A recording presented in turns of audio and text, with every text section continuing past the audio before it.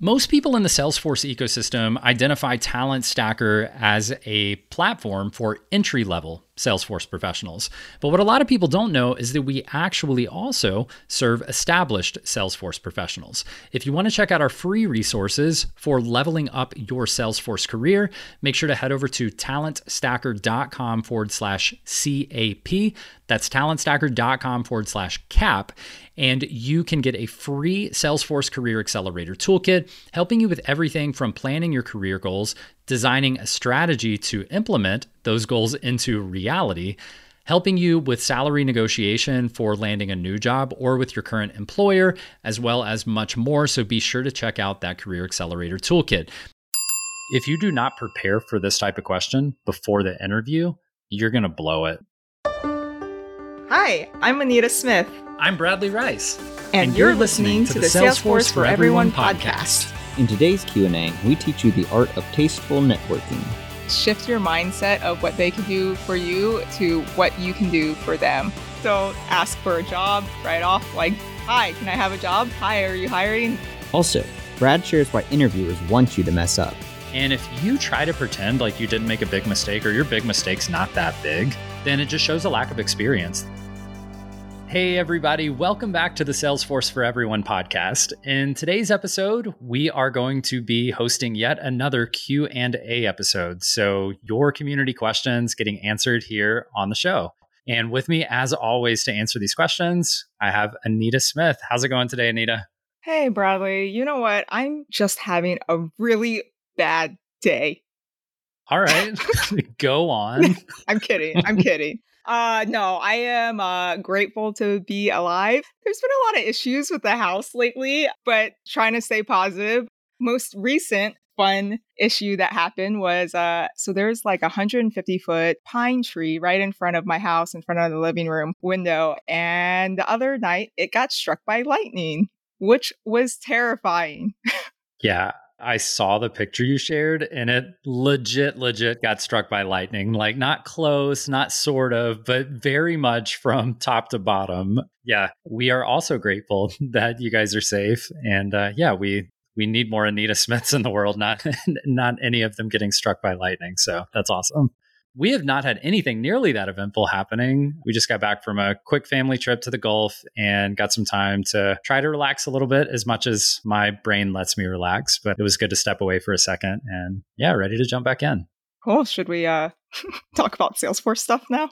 I guess we can. I guess the audience is probably expecting something about Salesforce. All right, let me kick off the first question. You answer this one, though. All right. So first Q&A we have is, what are some effective strategies for finding Salesforce job opportunities in a competitive market?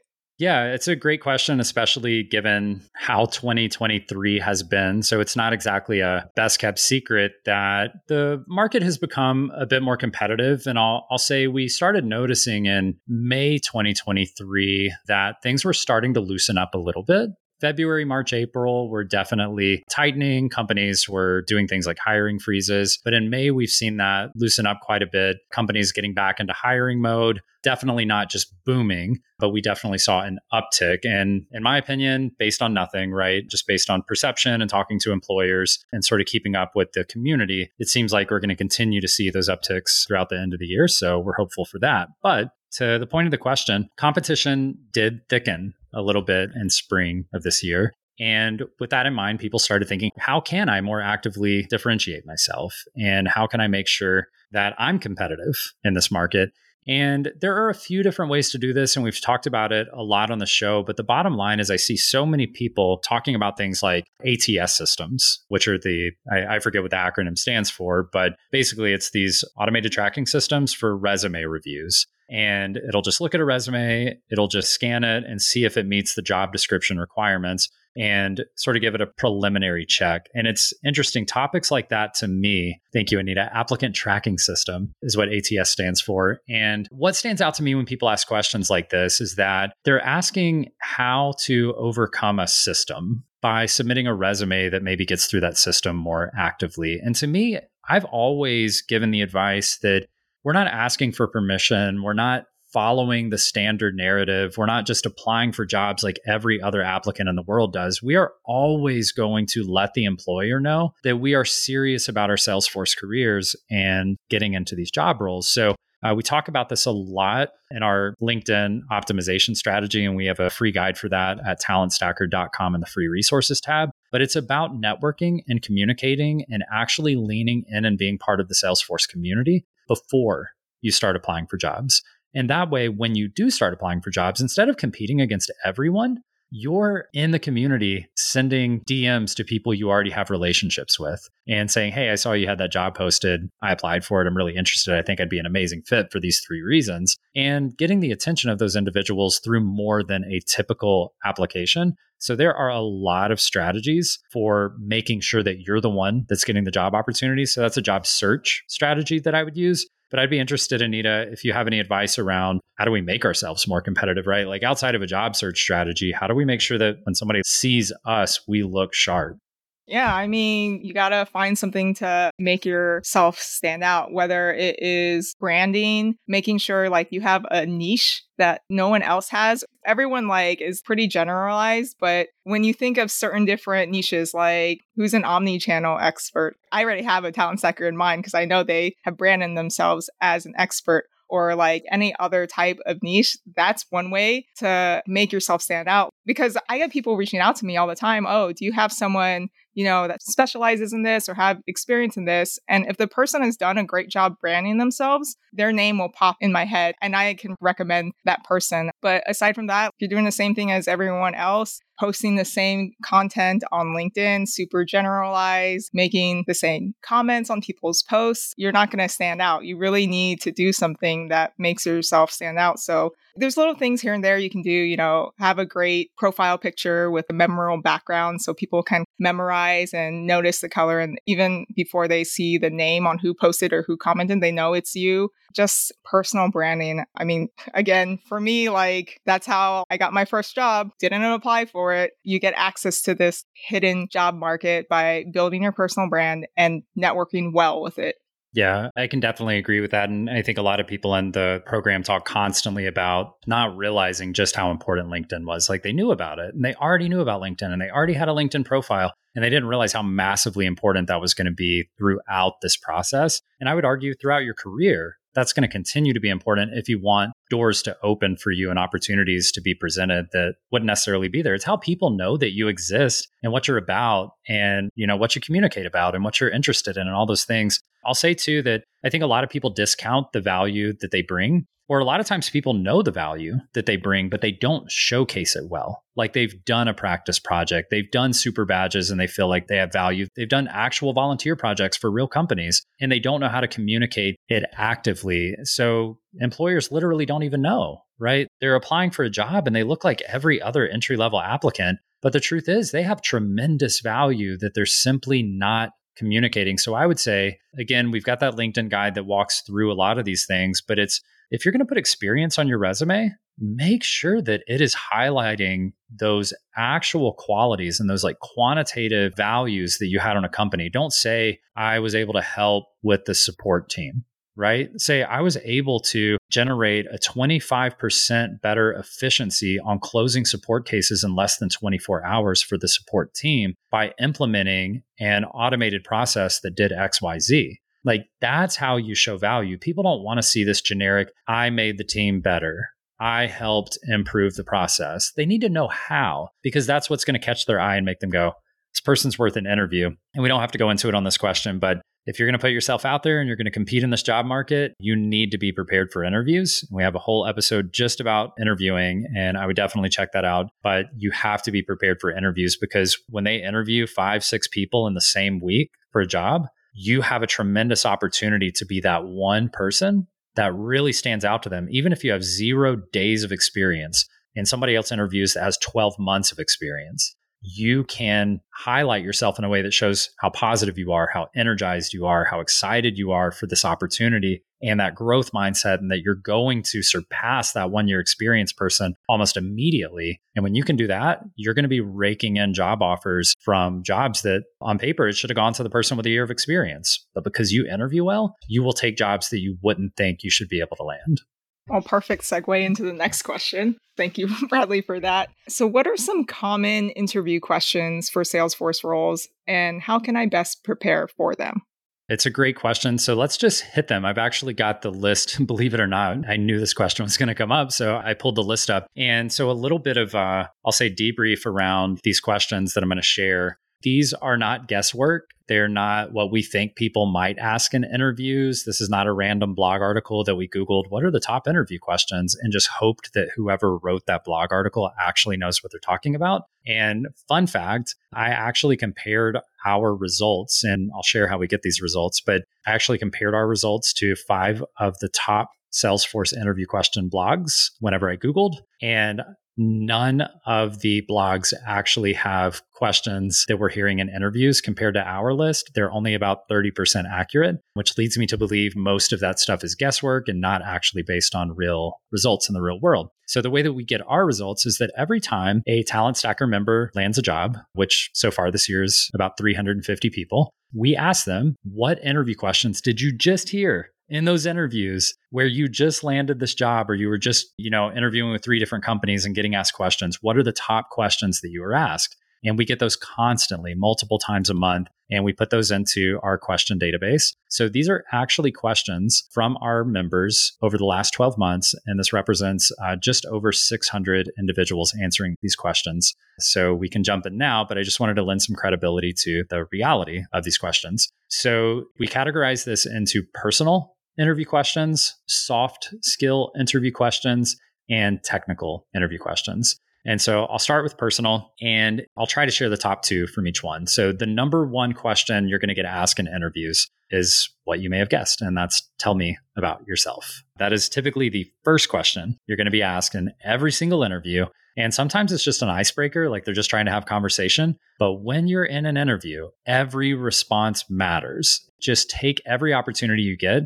And I like to call these softball questions because it gives you the floor to say whatever you want to say. Like that thing you want to make sure gets said in this interview, that you do not leave and go to sleep at night thinking, man, I wish I would have mentioned that. Why didn't I mention that in the interview? I wish I'd have said that.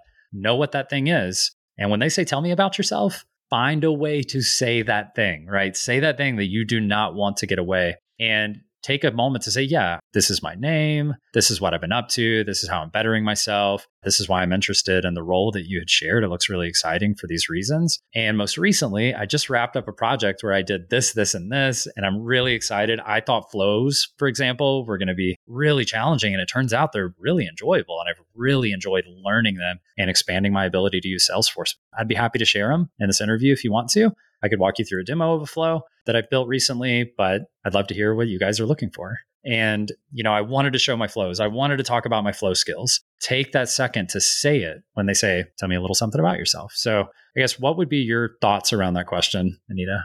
Yeah, so this is basically your first impression. That answer is perfect. One additional thing I would add is something to make you memorable, because they're probably interviewing a lot of different people and people may be giving similar answers. Throw in a fun fact. While you're doing your research, if you're able to peek at the interviewer's LinkedIn and see where they're from, or maybe hobbies or something you may have in common, throw that in there. Like, for example, if I go into their page and I see, oh, they like to travel too, I drop a fun fact like, oh, I've been to 6 out of 7 continents or something. I try to make the interview sound like a conversation. So I want them to ask interesting questions outside of the normal interview questions, because it breaks the ice. You feel more comfortable. You're like, oh, I can see myself working with this person because we have a lot in common. Stuff like that. Just something subtle to throw out there. So like when they think back, oh, I really like this person. They might not remember exactly why, but they're just like, oh, it was a really good conversation.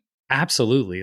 Absolutely. Because I can tell you that when they're going through this interview process, it is taxing for the team to schedule time and make sure people are available and have the list of questions. And they've already interviewed 5 people. At the very least, if you can just have an energized conversation where people are actually happy to talk to each other and they're having a good conversation, if you can just do that, then you're at least going to leave an impression that goes, I didn't ask the questions. I wish I would have asked that person, but I just remember them being awesome. And for that reason, I think we should get them in for a second interview, right? And you can get to the second interview just by being agreeable and being someone that people are like, you know what? I think I'd like to work with them. So let's see what else they got. So the second question we have, which I think people undervalue this question, I think it's an extremely important question, but I'd love to hear your response first. Why this company? Like, why do you want to work for this company out of all the companies? Why this one? Oh, because it's the only one that got back to me is not the correct answer. It's interesting that this came up because a friend of mine, she sent me a job posting for her company, which is a pretty big airline that has really great values. And she was like, make sure you know the answer to this particular question and don't say for the perks or the benefits. I mean, it's important that they know you've done your research on the company and it's not random. You want to, I guess, woo the company. You want to show that you want to work there and you get it and your values align with the company values. They want to make sure you're a good fit. And just taking the extra step of like doing some background research on the company, like their values, anything in the news that happened recently that you really like, just share that information because it does matter. Yeah, I agree. And I would also say to sort of continue where you were going with that is even just the simple things like looking up the company's core values and trying to understand what those are, because it may seem silly to us and it may seem silly to the employees once you get on the inside. Like, are these core values really what's upheld at the company? We don't know. But I can tell you that companies a lot of times talk about their core values a lot, and leadership will reference the core values a lot. It just makes a good talking point for these random all hands calls and stuff like that.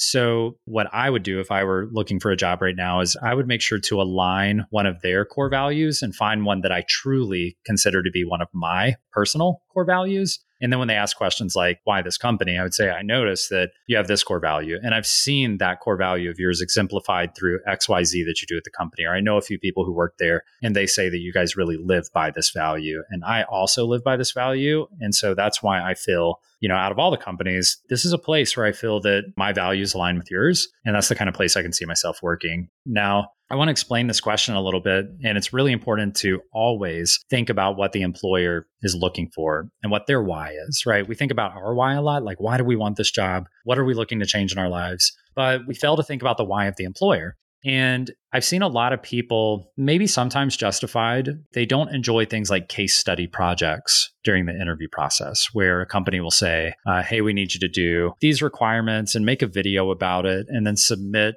your project to us where you've actually built something in Salesforce based on some requirements we gave you. And then we're going to analyze that project and see how you did. And they'll put you through the ringer with 3, 4, sometimes even 5 interviews in a hiring process. And candidates get really frustrated with all these hoops that they feel like they're having to jump through. In some companies, it's justified. Like they do an awful job. They have 5 interviews and no one knows why. They do a case study project and they don't even respond to candidates when they submit their case studies and things like that. And that's just awful hiring process. But a lot of companies are doing those things for the right reasons. And I want to point this out because I don't think people understand why companies do this. And especially if you have a smaller company, your hiring, number one, internally is a really important decision to add someone to your team. And it's kind of like adding someone to your little internal family, if you will, because you're adding a new member and they need to get along well with the other great people that you already have working for your company. And they need to care about the things that your company cares about. And that's all selfish things for the company. But for you, imagine you have a full-time job and you're working 40 hours a week and you're supporting your family and you're trying to work towards your goals, but you want to get out of that. And then they do an awful job hiring and they do one little interview with you. You seem fun and they just immediately hire you. But then they find out a few weeks later, you're really not a great fit. And they should have done more technical, maybe a case study to see what skills you actually had. And maybe they should have talked to you a little bit longer to figure out, do you even mesh well with the team? Do you have any of the same beliefs or values as the company? And when they find out that you don't mesh as well as they thought you would, and they have to let you go, they just ripped you away from a 40-hour job that was supporting your family. And because they didn't do their due diligence and interview you well, they just put you in a really bad position. And that's the worst thing I think a company can do to a person. So think sometimes about the interview process. Sometimes it gets a little arduous. Think about how the company could very well be going through that process on your behalf to help protect you just as much as they're helping to protect themselves, if that makes sense. All right. So I know we only said 2 from each section, but this third one is a common one. And you'd be surprised that people are still asking this, but they are. It's, what are your biggest weaknesses?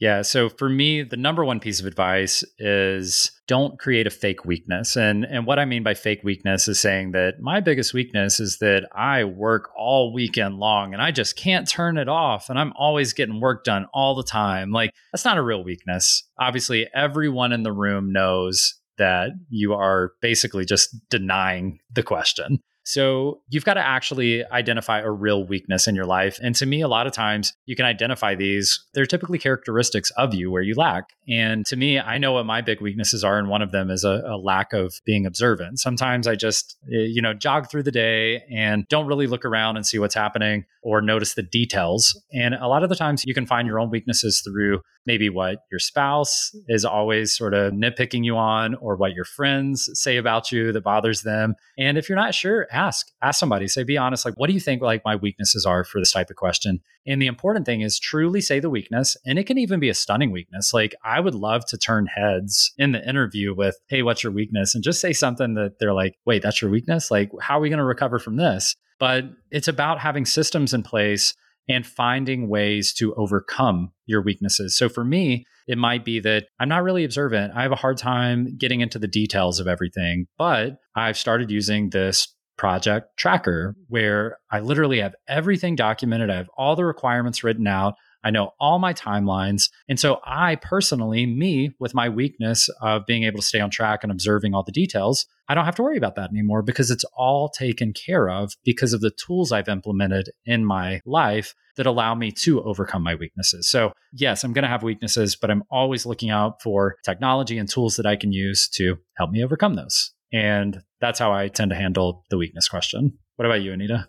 Yeah. Anyone listening, don't you dare say I'm a perfectionist. That's like the most common answer to that question and so boring. Again, you want to stand out. So do something that's authentic to you and be sure to share how you recover. Well, I haven't interviewed for a job in so long, but I have thought of the answer to this particular question. And my answer would be time zones are my weakness.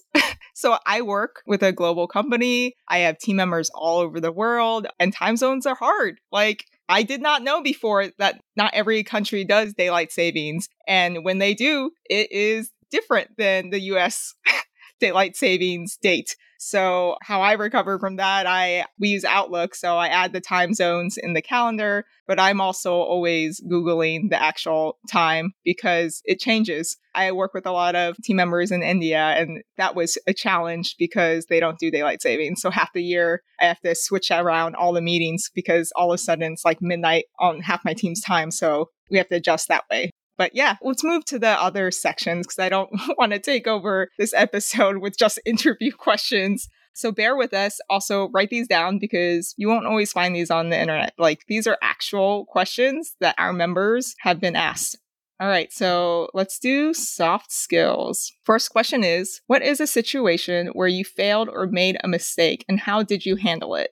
All right. So this is a great question. And it is the number one most common soft skill interview question. Okay. So this is not just a question. It is the most common soft skill interview question. The thing about questions like this, I just want to preface by saying, if you do not prepare for this type of question before the interview, you're going to blow it. Like, you can't do this on the fly. Like, just to reframe the question, what is a situation where you failed or made a mistake and how did you handle it? If you try to answer that and like make up a situation where there was a mistake and you failed and you had to overcome and blah, blah, blah, it's not going to be nearly as genuine, nearly as thought out. There might be follow-up questions where if you made something up, now you got to like make up follow-up scenarios. Make it a real situation, whether that was a super badge or a practice project or a simulated experience or anything, like whatever it is, just actually have something prepared. I just want to point that out for a lot of these questions. What is a situation you find where you failed? And highlight the failure, right? Highlight the mistake because people make mistakes. We talked about just a few episodes back. I think we were hanging out with Dennison on the Salesforce Administrator episode, and we talked about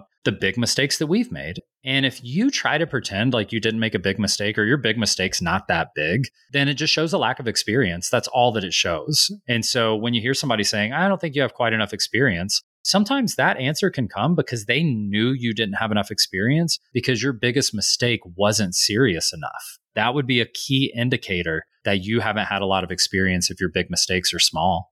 So I know we've talked about this. Like I email blasted, not email blasted, but created task records for like 800 employees across the organization and I had to go back and clean those up. I accidentally emailed somebody in our internal org something I definitely shouldn't have said and did not mean to say. It's all about how you recover from big mistakes. It goes back to the weakness question. It's not about not having weaknesses and it's not about not having mistakes. It's how you adapt and recover from your weaknesses and mistakes. So I would handle this in a very similar framework. I would come with a very real mistake that you've made. And again, this could just be a practice project where you were working on something and you created everything and you were trying to create it as a trigger or, using custom code.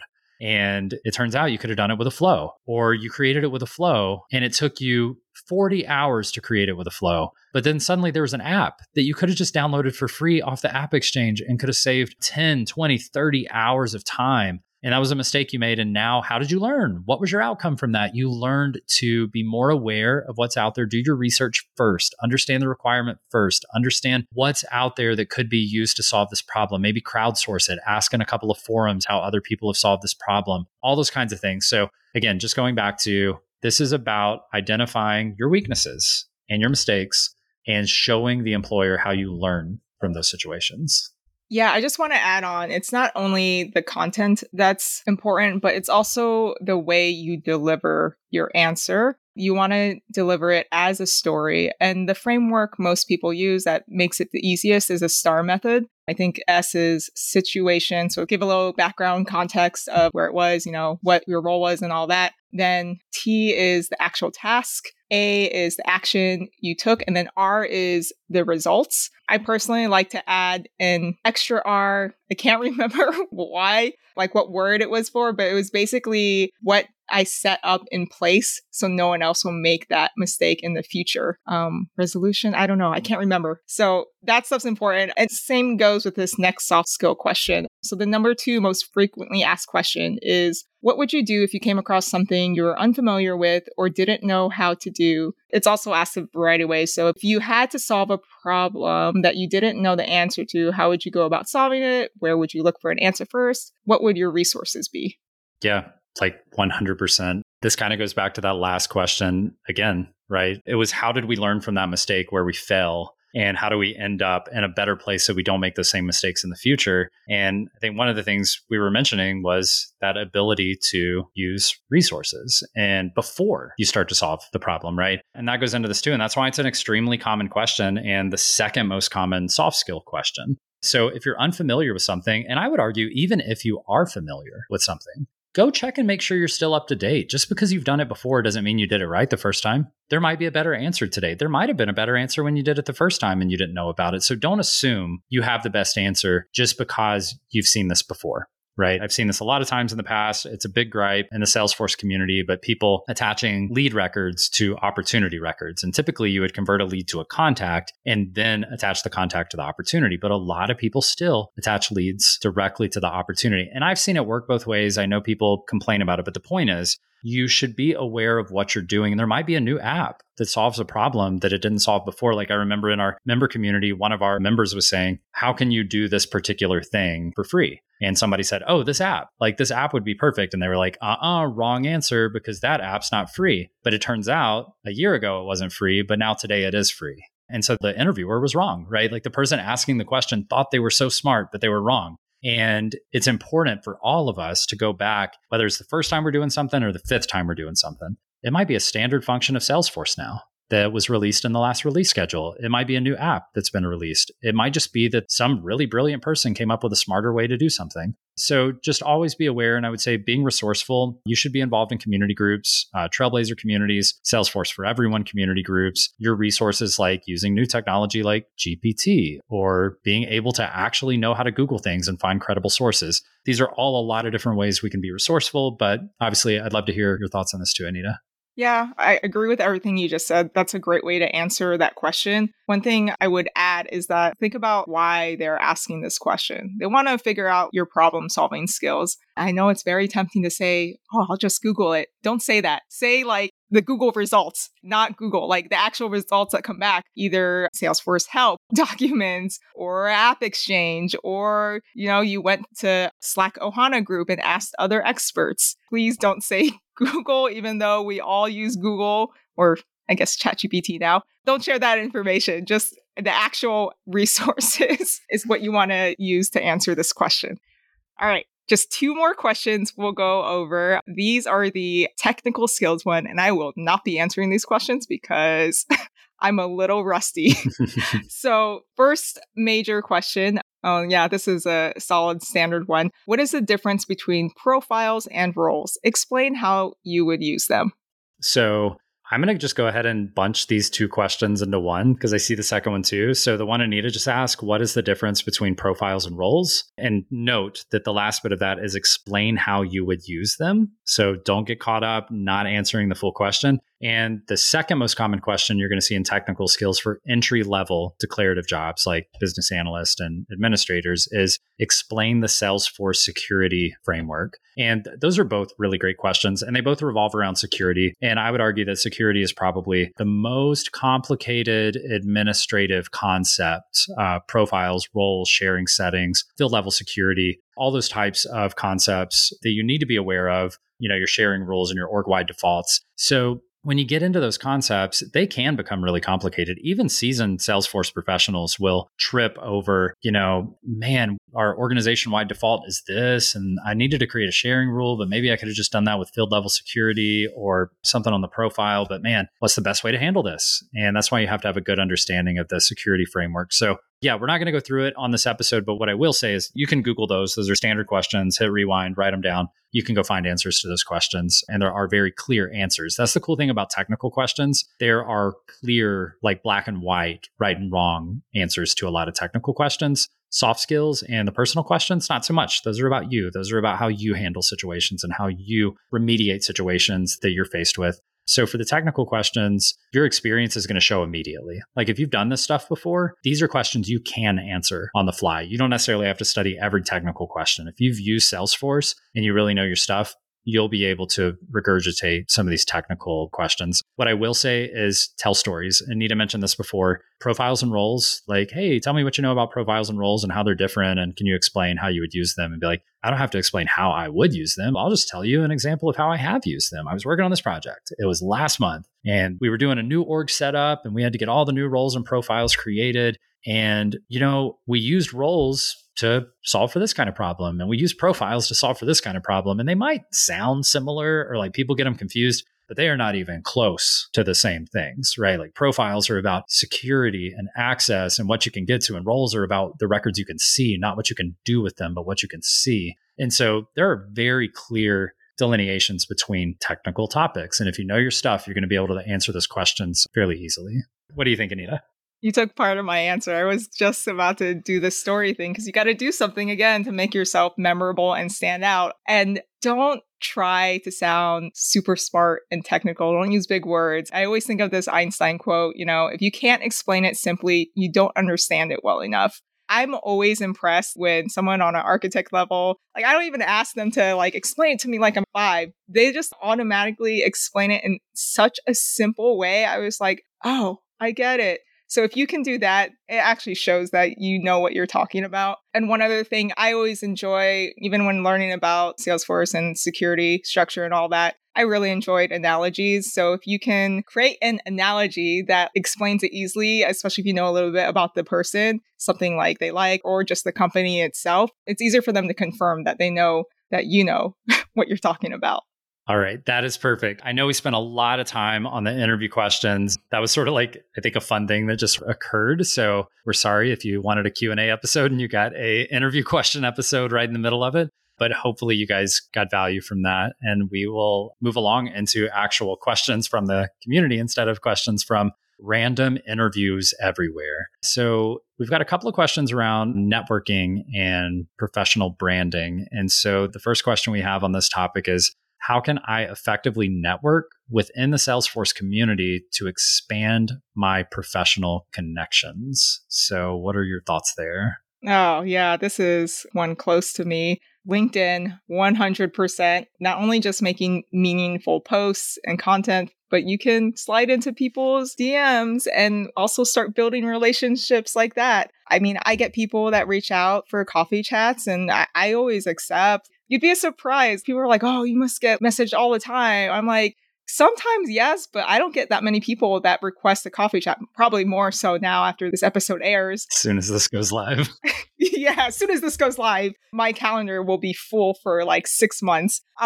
It's always nice to have a quick 15-minute chat because then, you can share your story with the other person. You can start like building a relationship that way. And every so often, maybe reach out, connect quarterly or like just randomly message. And that's how you build up a relationship or friendship. But there's definitely other places on LinkedIn. There are community groups. There's various conferences, stuff like Talent Stacker and Salesforce for Everyone Facebook group. I feel like I'm missing a lot.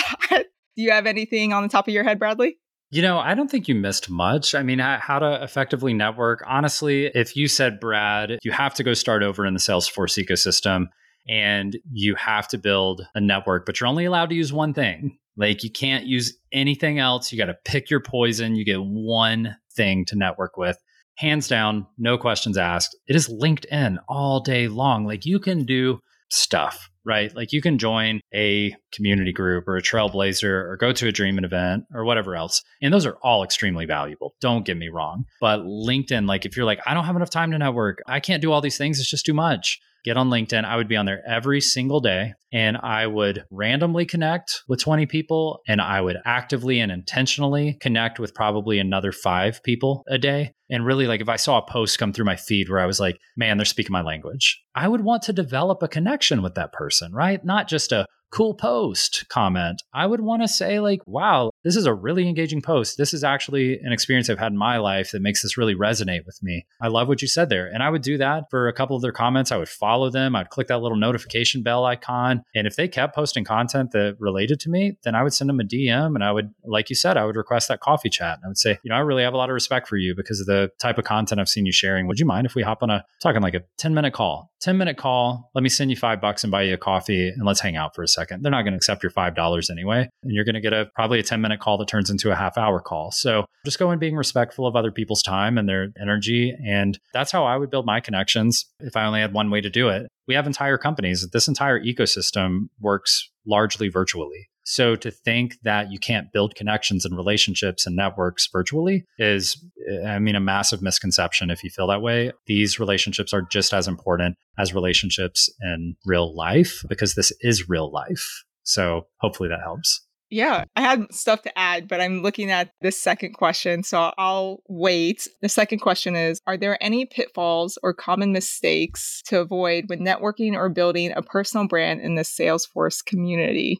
To me, I'll just share maybe one pitfall that I think would be meaningful, and that is being inauthentic or trying to pretend to be something or trying to take, right? Like inauthentic to me is someone who is like pretending to be excited and positive and fun, really just to get what they want, right? To get what they want out of the community. The kind of people who will send you a DM and they've never commented on your post. They hardly even know who you are. And they'll send you a DM and just said, hey, I'm looking for a Salesforce job. What can you do for me? Right. And you can say that in a number of different ways, but we all read it. The ones who have been in the ecosystem long enough, we read it for what it says. You could say, hey, I've seen your post. I really like what you're talking about. I just got into the ecosystem and I'm hoping to land a job. And I was wanting to, see if we could get on a call. I can read between the lines, right? I go look at your LinkedIn profile. You have like 4 connections. I see you on Trailhead. You have no certifications. You barely have any badges. You have no super badges. And you just want me to mentor you through this whole thing step by step so you don't have to do anything, right? So you don't have to think for yourself.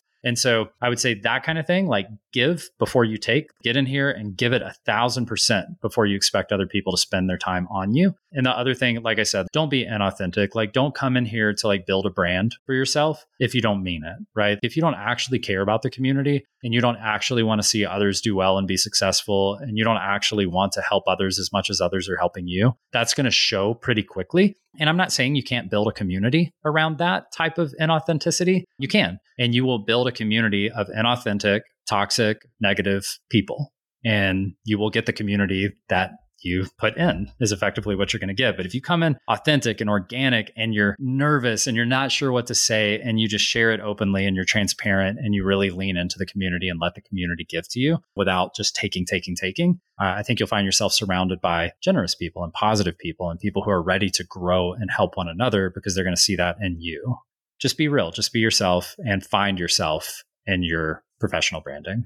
Yeah. Please don't ask for a job right off. Like, hi, can I have a job? Hi, are you hiring? That is one of the common or biggest mistakes I see a lot. And then second thing, when you are setting up these coffee chats, actually our very own Alex Warnicky shared this great piece of advice. Shift your mindset of what they can do for you to what you can do for them. And it might be hard because they're at a higher level. You might be just searching for your first job. So you don't think you have anything to share, but you may. Like, they might be working on a project in the industry that you are pivoting from. Or you notice they seem stressed out. This one time, I had a coffee chat. I was like working on my morning routine and stuff, and they sent me a book, The Miracle Morning, which was really nice of them. But like, I was like, wow, this is perfect. Didn't have anything to do with Salesforce, but like for life stuff, it was great. So that makes me remember that person because they sent me this awesome book. So always give more than you take. That's just my little piece of advice. Yeah. I think so. Do your best. We all have something to give. And to your point, it's always bigger than Salesforce. It's always bigger than the career. Like, it's the actual person. And that person paid attention to you as a person, not as a Salesforce mentor only. And that's important. And we all have something to give when we step outside. Even if you're new to Salesforce, you're not new to life. You have things to share and you have things that you've learned and you have ways that you can help people. So be there, help people. I think you can be a mentor in other ways to people who are being a mentor to you and maybe your Salesforce career. All right, next question. Are we ready? Yeah. All right. So this one has to do with career advancement. So how can I leverage my current Salesforce experience to move up the career ladder? Yeah. So I like this question because I think it's a thought-provoking idea. People have a different idea of what the career ladder is to them. Like, if we just focus on societally, you say career ladder, that means how quickly can I become a Salesforce junior admin and then an admin and then a solution architect and then a technical architect and then get to the sort of the end of this career ladder, right? Maybe I'll have a corner office or maybe I'll manage the team and I'll be in a suit and I'll fly first class and everybody will want me to help them on their projects and I'll just be epic. And that's one version, and that's totally fine if that's your version, but that's only one version of advancing your career. To me, advancing my career was working less hours and having stronger work-life balance while still having a major impact and being able to follow the passions that I wanted to follow and the things I was interested in and spending time with my family. And I think that's another way that you can do that. And a lot of people want to travel more and they want to spend time doing things outside of work. And a lot of times that has to do with advancing your career, could just be designing a career that meets your life values. And you might work 40 hours a week, but you may never want to manage anyone because you care a lot about your work-life balance and those kind of things. So that's what I think of when I think about career advancement. It's different for everyone. And I'll take this moment to talk about what we have, which is called the Career Accelerator Program. And it's a really incredible program. Obviously, Anita knows it well. We've all been heads down working on this for months and months. If it's not ready when this episode drops, it's going to be really, really soon. So I'm excited for it. I think we'll have it ready in July, but we're going to make sure it's an incredible product and it's done right. So it might be a little bit after that. But the point is, we'll have the link in the description when it is ready so you can check that out. But the whole thing is, it's funny because it doesn't have any Salesforce certification content. And I think a lot of people think that's crazy because Salesforce, the ecosystem is so hyper fixated on certifications. But we know that when it comes to advancing your career, that if you want to be the manager in the corner office flying first class with your, all your nice clothes and cars and all this kind of stuff, that has very little to do with your certifications. And it has to do with your soft skills and your ability to manage your own business or your ability to drive a team forward or negotiate with confidence with your employer to get that promotion, to get that raise, to get that new title. Or it could be your work-life balance and you can get into independent consulting and really find a way to work those 20-hour work weeks and still make just as much money as you're making today and meet all your financial goals, but have much more balance. And that's what the Career Accelerator Program is all about. There are places you can go get your next certification, but we are focused on making you an incredible person, an incredible professional, and being much more educated about the concepts of designing an incredible Salesforce career that doesn't just revolve around how many certifications you have. So that's my, I guess, my pitch / education around thinking more openly about what it means to accelerate or advance your career. So what are your thoughts there, Nita? Yeah, 100% agree. I love that we call it CAP for short. I've gone through some of the modules already, and it's actually helped me set up my own business and course that I'm using to, I guess, move up the career ladder. It's not like corporate move, but more creating multiple streams of income. So I'm not like relying on one job. So it kind of walked me through the process of creating an LLC and all that, which there are a lot of great templates I use in there, which was extremely helpful. I mean, in addition to that, creating my course also showcases my expertise in a certain niche area, which in turn, again, helps build my personal brand. So when people think they need help with something, oh, they think of my name. And I know you're being sort of humble, I think, about your course. I think it's amazing that you actually made the initiative. And I made sure to share this with you that I think a lot of people think about doing things like that. And they think about sharing their knowledge and their education and their abilities with the world. And a lot of times they fall short because they don't think they're good enough, or they come up with these imposter syndrome reasons why they don't have time and all these kind of things. So what's the best way to go find your course? And it's all about Scrum, right? Yes, it is. I'm not an expert in Scrum yet, but this is something I wish I had when I first started. It's to get you set up to run your first 2-week sprint. So if you're new, and a lot of the courses, it teaches theory and how to pass the Scrum Master exams. That's great at all, but I needed something to tell me how to do my job. So that's why I create this course. This actually tells you how to do your job. It's called Scrum in a Box, and you can go to anitaunbox.mykajabi.com to sign up for the course if you're interested in that route. So we will make sure the link's in the description so that you guys can just link to that. Go check it out. I actually went through the course lesson by lesson, the way it was on initial release, at least. And I know it's getting better every week, every month. And I can tell you that if you want to be a Scrum Master, if you want to get into project management, if you want to be a business analyst, it's extremely valuable, the content inside of that course that Anita created, because even though she said she doesn't know everything, she's an incredible educator and obviously really well versed on these topics. So I think that's very important. And with that, I think we have met the end of this episode. I hope you guys enjoyed it. Again, I know we spent a lot of time on interview questions, but hopefully that's sort of a little bonus episode inside of this episode, and you guys got value from that. So if you haven't already, make sure you go try the 5-day challenge. And where can they find that? talentstacker.com/start. And whatever podcast platform you're listening on, please be sure to go ahead and click subscribe to make sure that you hear all of our future episodes. And if you don't mind, go ahead and leave us a review, and be sure to share it with your friends and fellow aspiring Salesforce professionals. And until the next episode, bye. Thank you for joining us today. To get started for free on your own Salesforce career, go to talentstacker.com/start or check the show notes. There you'll find all the resources you need to start earning $60,000 to $80,000 in as little as 8 months, no matter your education or career background. The Salesforce for Everyone podcast was produced by Edmund T. and engineered by Andrew Mendonza. If you like what we do at this scrappy can-do podcast, please help others find us by leaving a 5-star rating and a great review on whichever platform you're listening to us right now. See you next time.